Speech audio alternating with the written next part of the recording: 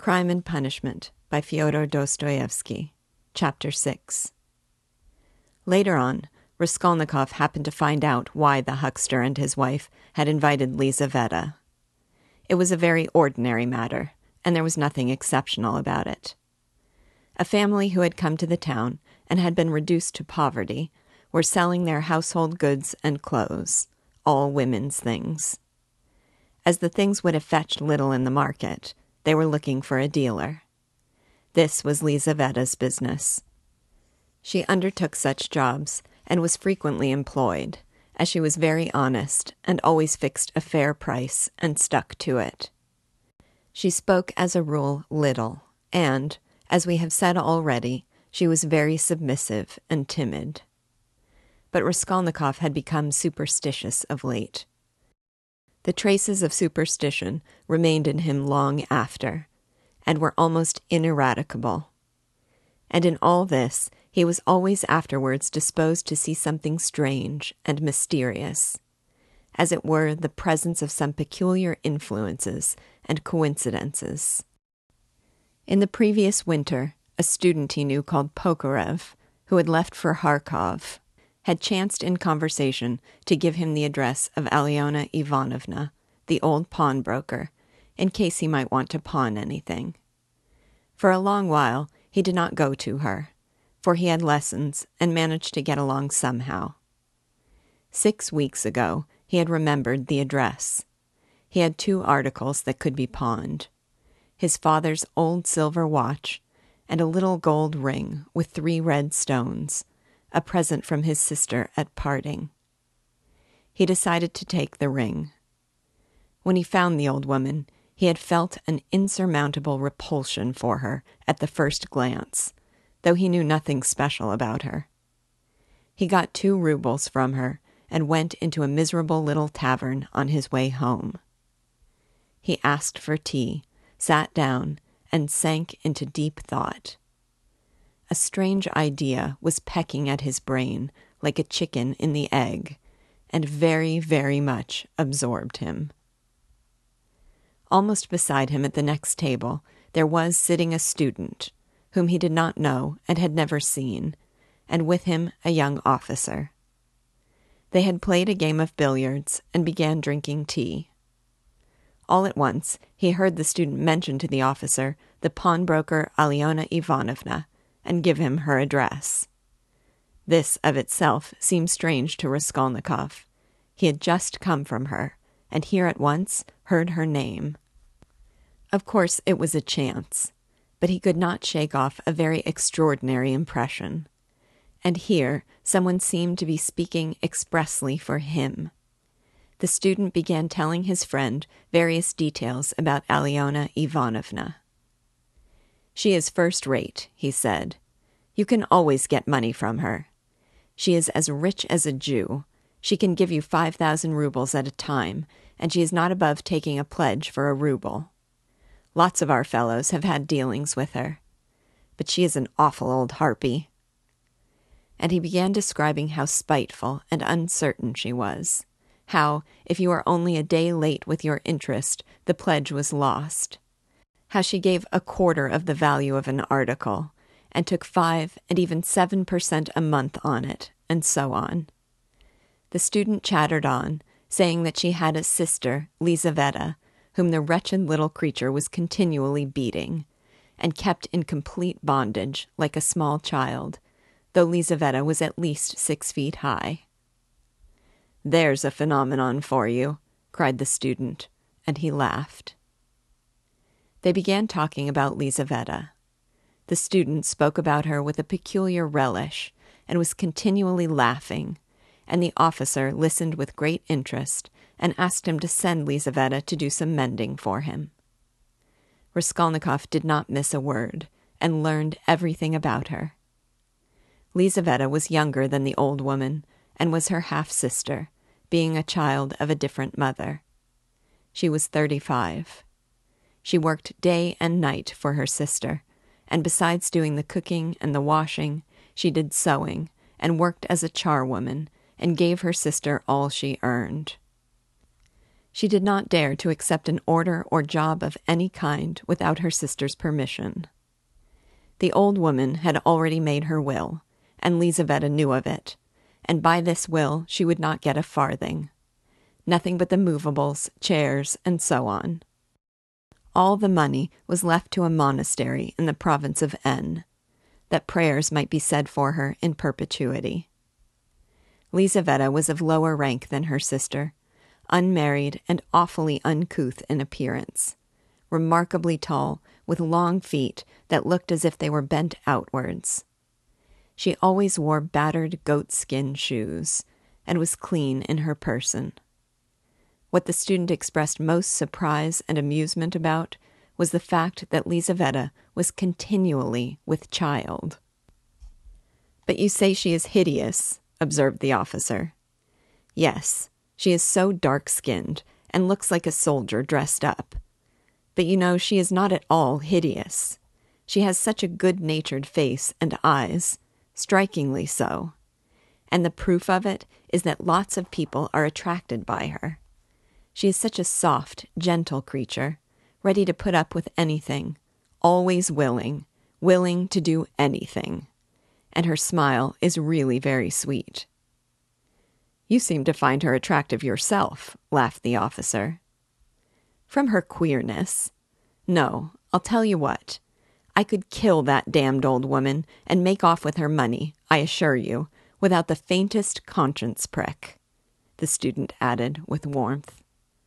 The officer laughed again, while Raskolnikov shuddered. How strange it was. "Listen, I want to ask you a serious question," the student said hotly. "I was joking, of course, but look here. On one side, we have a stupid, senseless, worthless, spiteful, ailing, horrid old woman, not simply useless, but doing actual mischief, who has not an idea what she is living for herself, and who will die in a day or two in any case. You understand? You understand?" Yes, I understand," answered the officer, watching his excited companion attentively. "Well, listen then. On the other side, fresh young lives thrown away for want of help, and by thousands, on every side. 100,000 good deeds could be done and helped on that old woman's money, which will be buried in a monastery. Hundreds, thousands perhaps, might be set on the right path. Dozens of families saved from destitution, from ruin, from vice, from the lock hospitals, and all with her money. Kill her, take her money, and with the help of it, devote oneself to the service of humanity and the good of all. What do you think? Would not one tiny crime be wiped out by thousands of good deeds? For one life, thousands would be saved from corruption and decay. One death and 100 lives in exchange. It's simple arithmetic. Besides, what value has the life of that sickly, stupid, ill-natured old woman in the balance of existence? No more than the life of a louse, of a black beetle. Less, in fact, because the old woman is doing harm. She is wearing out the lives of others. The other day, she bit Lizaveta's finger out of spite. It almost had to be amputated. "Of course she does not deserve to live," remarked the officer. "But there it is. It's nature." "Oh, well, brother, but we have to correct and direct nature, and but for that, we should drown in an ocean of prejudice. But for that, there would never have been a single great man. They talk of duty, conscience. I don't want to say anything against duty and conscience, but the point is, what do we mean by them? Stay, I have another question to ask you. Listen." "No, you stay. I'll ask you a question. Listen." "Well?" "You are talking and speechifying away, but tell me, would you kill the old woman yourself?" "Of course not. I was only arguing the justice of it. It's nothing to do with me. But I think if you would not do it yourself, there's no justice about it. Let us have another game." Raskolnikov was violently agitated. Of course, it was all ordinary youthful talk and thought, such as he had often heard before in different forms and on different themes. But why had he happened to hear such a discussion and such ideas at the very moment when his own brain was just conceiving the very same ideas?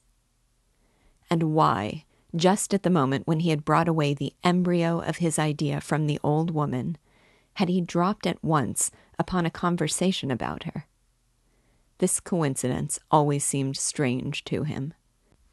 This trivial talk in a tavern had an immense influence on him in his later action, as though there had really been in it something preordained, some guiding hint. On returning from the Haymarket, he flung himself on the sofa and sat for a whole hour without stirring. Meanwhile, it got dark. He had no candle, and indeed, it did not occur to him to light up. He could never recollect whether he had been thinking about anything at that time. At last, he was conscious of his former fever, and shivering, and he realized with relief that he could lie down on the sofa. Soon, heavy, leaden sleep came over him, as it were, crushing him. He slept an extraordinarily long time, and without dreaming. Nastasia, coming into his room at 10 o'clock the next morning, had difficulty in rousing him. She brought him in tea and bread. The tea was again the second brew, and again in her own teapot. "My goodness, how he sleeps," she cried indignantly. "And he is always asleep." He got up with an effort. His head ached. He stood up, took a turn in his garret, and sank back on the sofa again. "Going to sleep again?" cried Nastasia. "Are you ill, eh?" He made no reply. "Do you want some tea?" "Afterwards," he said with an effort, closing his eyes again and turning to the wall. Nastasia stood over him. "Perhaps he really is ill," she said, turned, and went out. She came in again at 2 o'clock with soup. He was lying as before. The tea stood untouched.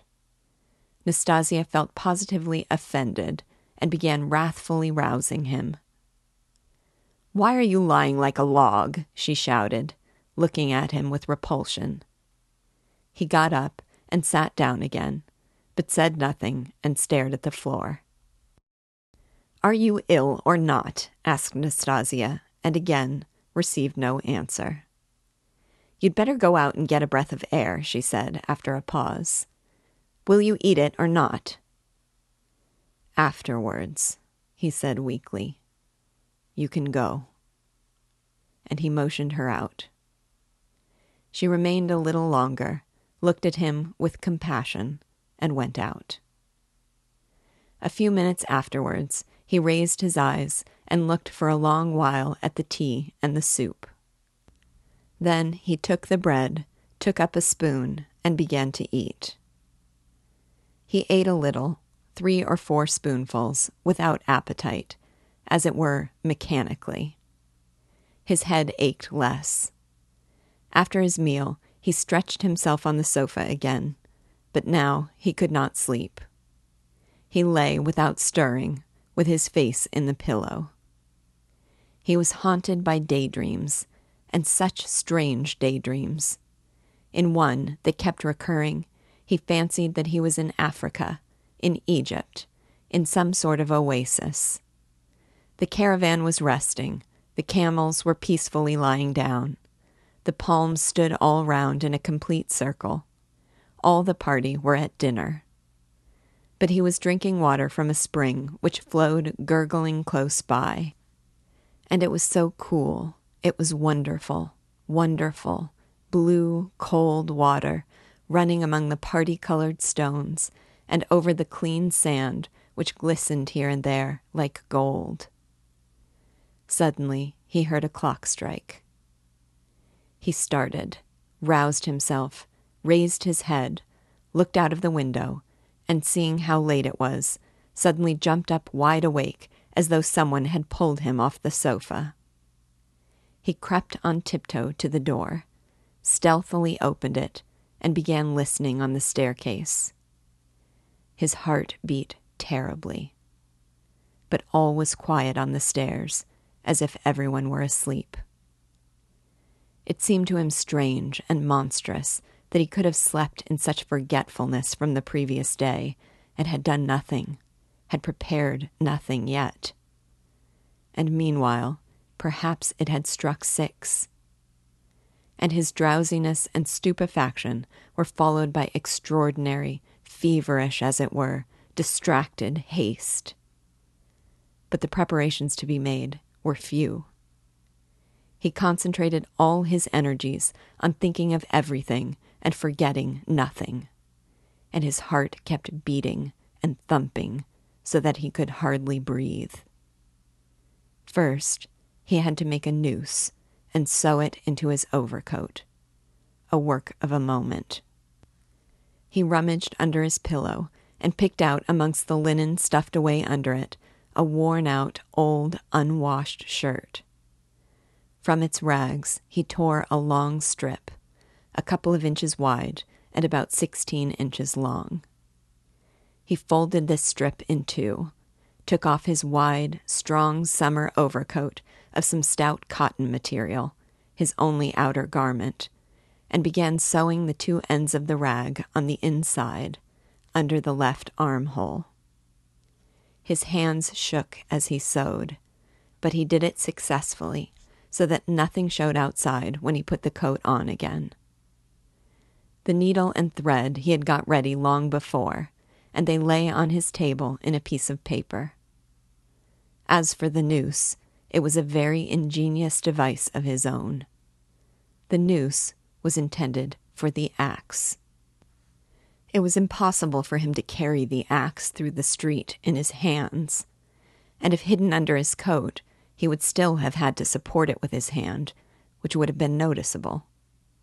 Now, he had only to put the head of the axe in the noose, and it would hang quietly under his arm on the inside.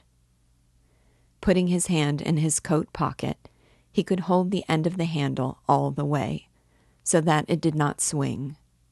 And as the coat was very full, a regular sack, in fact, it could not be seen from outside that he was holding something with the hand that was in the pocket. This noose, too, he had designed a fortnight before. When he had finished with this, he thrust his hand into a little opening between his sofa and the floor, fumbled in the left corner, and drew out the pledge, which he had got ready long before and hidden there. This pledge was, however, only a smoothly planed piece of wood, the size and thickness of a silver cigarette case. He picked up this piece of wood in one of his wanderings in a courtyard, where there was some sort of a workshop. Afterwards, he had added to the wood a thin, smooth piece of iron, which he had also picked up at the same time in the street. Putting the iron, which was a little the smaller, on the piece of wood, he fastened them very firmly, crossing and recrossing the thread round them, then wrapped them carefully and daintily in clean white paper, and tied up the parcel so that it would be very difficult to untie it. This was in order to divert the attention of the old woman for a time, while she was trying to undo the knot, and so to gain a moment. The iron strip was added to give weight, so that the woman might not guess the first minute that the thing was made of wood.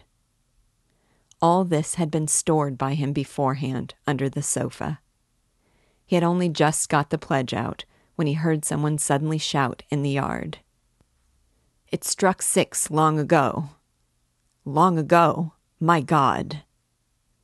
He rushed to the door, listened, caught up his hat, and began to descend his 13 steps cautiously, noiselessly, like a cat. He had still the most important thing to do, to steal the axe from the kitchen. That the deed must be done with an axe, he had decided long ago. He had also a pocket pruning knife, but he could not rely on the knife, and still less on his own strength, and so resolved finally on the axe. We may note in passing one peculiarity in regard to all the final resolutions taken by him in the matter. They had one strange characteristic. The more final they were, the more hideous and the more absurd they at once became in his eyes. In spite of all his agonizing inward struggle, he never, for a single instant all that time, could believe in the carrying out of his plans.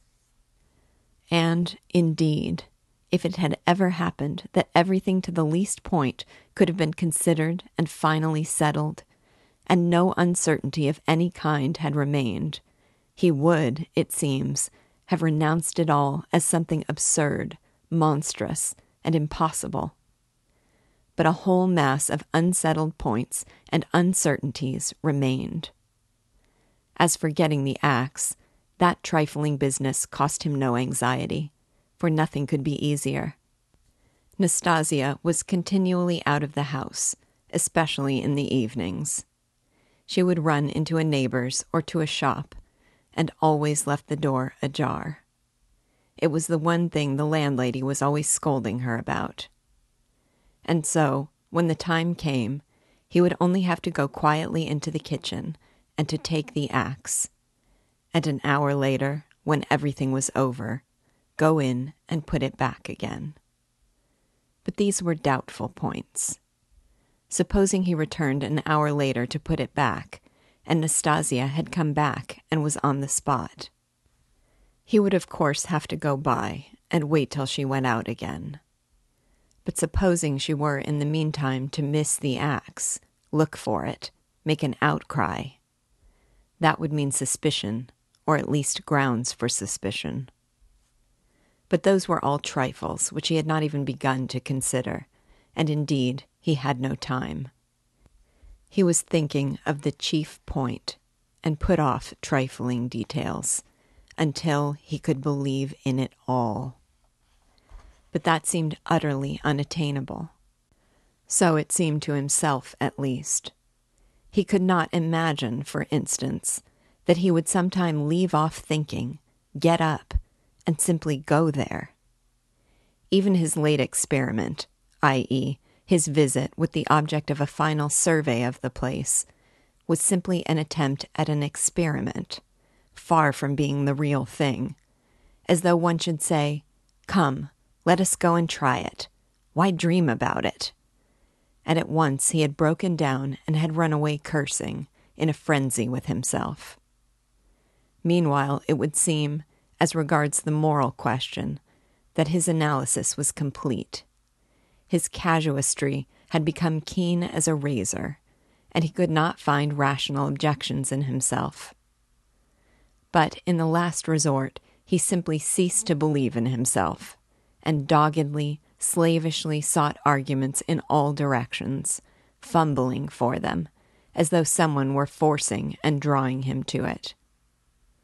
At first, long before, indeed, he had been much occupied with one question: why almost all crimes are so badly concealed and so easily detected, and why almost all criminals leave such obvious traces.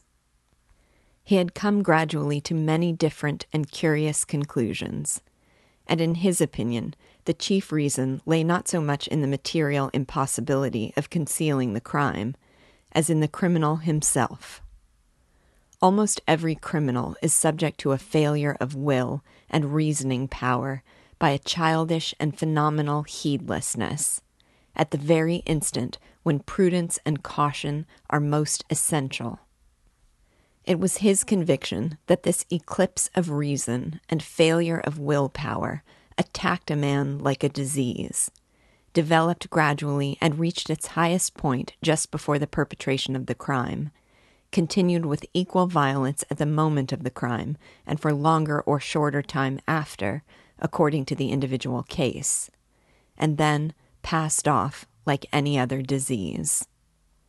The question whether the disease gives rise to the crime, or whether the crime, from its own peculiar nature, is always accompanied by something of the nature of disease, he did not yet feel able to decide. When he reached these conclusions, he decided that in his own case there would not be such a morbid reaction, that his reason and will would remain unimpaired at the time of carrying out his design, for the single reason that his design was not a crime. We will omit all the process by means of which he arrived at this last conclusion. We have run too far ahead already. We may add only that the practical, purely material difficulties of the affair occupied a secondary position in his mind. One has but to keep all one's willpower and reason to deal with them, and they will all be overcome at the time when once one has familiarized oneself with the minutest details of the business. But this preparation had never been begun. His final decisions were what he came to trust least, and when the hour struck, it all came to pass quite differently, as it were, accidentally and unexpectedly. One trifling circumstance upset his calculations before he had even left the staircase. When he reached the landlady's kitchen, the door of which was open as usual, he glanced cautiously in to see whether, in Nastasia's absence, the landlady herself was there, or if not, whether the door to her own room was closed, so that she might not peep out when he went in for the axe. But what was his amazement when he suddenly saw that Nastasia was not only at home in the kitchen, but was occupied there, taking linen out of a basket and hanging it on a line. Seeing him, she left off hanging the clothes, turned to him, and stared at him all the time he was passing. He turned away his eyes and walked past as though he noticed nothing. But it was the end of everything. He had not the axe. He was overwhelmed. What made me think, he reflected, as he went under the gateway. What made me think that she would be sure not to be at home at that moment? Why did I assume this so certainly? He was crushed and even humiliated. He could have laughed at himself in his anger. A dull animal rage boiled within him. He stood hesitating in the gateway. To go into the street, to go for a walk for appearance sake, was revolting. To go back to his room, even more revolting. And what a chance I have lost forever, he muttered, standing aimlessly in the gateway, just opposite the porter's little dark room, which was also open. Suddenly, he started. From the porter's room, 2 paces away from him, something shining under the bench to the right caught his eye. He looked about him. Nobody. He approached the room on tiptoe, went down 2 steps into it, and in a faint voice called the porter. Yes, not at home. Somewhere near, though, in the yard, for the door is wide open. He dashed to the axe.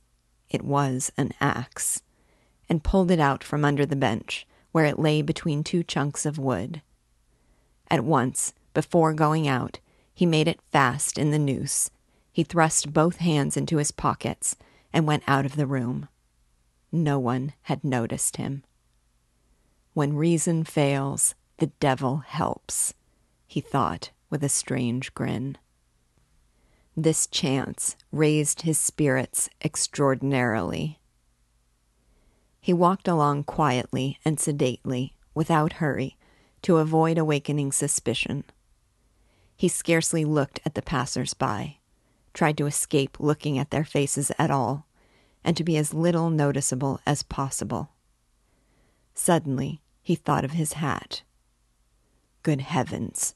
I had the money the day before yesterday, and did not get a cap to wear instead. A curse rose from the bottom of his soul. Glancing out of the corner of his eye into a shop, he saw by a clock on the wall that it was 10 minutes past 7. He had to make haste, and at the same time to go some way round, so as to approach the house from the other side. When he had happened to imagine all this beforehand, he had sometimes thought that he would be very much afraid. But he was not very much afraid now, was not afraid at all, indeed. His mind was even occupied by irrelevant matters, but by nothing for long. As he passed the Yusupov garden, he was deeply absorbed in considering the building of great fountains, and of their refreshing effect on the atmosphere in all the squares. By degrees, he passed to the conviction that if the summer garden were extended to the field of Mars, and perhaps joined to the garden of the Mihailovsky Palace, it would be a splendid thing, and a great benefit to the town. Then he was interested by the question why in all great towns men are not simply driven by necessity, but in some peculiar way inclined to live in those parts of the town where there are no gardens nor fountains, where there is most dirt and smell and all sorts of nastiness. Then his own walks through the Haymarket came back to his mind, and for a moment he waked up to reality. What nonsense, he thought. Better think of nothing at all. So, probably, men led to execution clutch mentally at every object that meets them on the way, flashed through his mind, but simply flashed, like lightning. He made haste to dismiss this thought. And by now he was near. Here was the house. Here was the gate. Suddenly, a clock somewhere struck once. What? Can it be 7:30? Impossible. It must be fast. Luckily for him, everything went well again at the gates. At that very moment, as though expressly for his benefit, a huge wagon of hay had just driven in at the gate, completely screening him as he passed under the gateway. And the wagon had scarcely had time to drive through into the yard before he had slipped in a flash to the right. On the other side of the wagon, he could hear shouting and quarreling, but no one noticed him, and no one met him. Many windows looking into that huge quadrangular yard were open at that moment, but he did not raise his head. He had not the strength to. The staircase leading to the old woman's room was close by, just on the right of the gateway. He was already on the stairs. Drawing a breath, pressing his hand against his throbbing heart, and once more feeling for the axe and setting it straight, he began softly and cautiously ascending the stairs, listening every minute. But the stairs, too, were quite deserted. All the doors were shut. He met no one. One flat, indeed, on the second floor was wide open, and painters were at work in it, but they did not glance at him. He stood still, thought a minute, and went on. Of course, it would be better if they had not been here, but it's 2 stories above them. And here was the 4th story. Here was the door. Here was the flat opposite, the empty one. The flat underneath the old woman's was apparently empty also. The visiting card nailed on the door had been torn off. They had gone away. He was out of breath. For one instant, the thought floated through his mind, "Shall I go back?" But he made no answer and began listening at the old woman's door. A dead silence. Then he listened again on the staircase, listened long and intently, then looked about him for the last time, pulled himself together, drew himself up, and once more tried the axe in the noose. Am I very pale? He wondered. Am I not evidently agitated? She is mistrustful. Had I better wait a little longer, till my heart leaves off thumping? But his heart did not leave off. On the contrary, as though to spite him, it throbbed more and more violently. He could stand it no longer. He slowly put out his hand to the bell and rang. Half a minute later, he rang again, more loudly. No answer. To go on ringing was useless and out of place. The old woman was, of course, at home, but she was suspicious and alone. He had some knowledge of her habits. And once more he put his ear to the door. Either his senses were peculiarly keen, which it is difficult to suppose, or the sound was really very distinct. Anyway, he suddenly heard something like the cautious touch of a hand on the lock, and the rustle of a skirt at the very door. Someone was standing stealthily close to the lock, and just as he was doing on the outside, was secretly listening within, and seemed to have her ear to the door.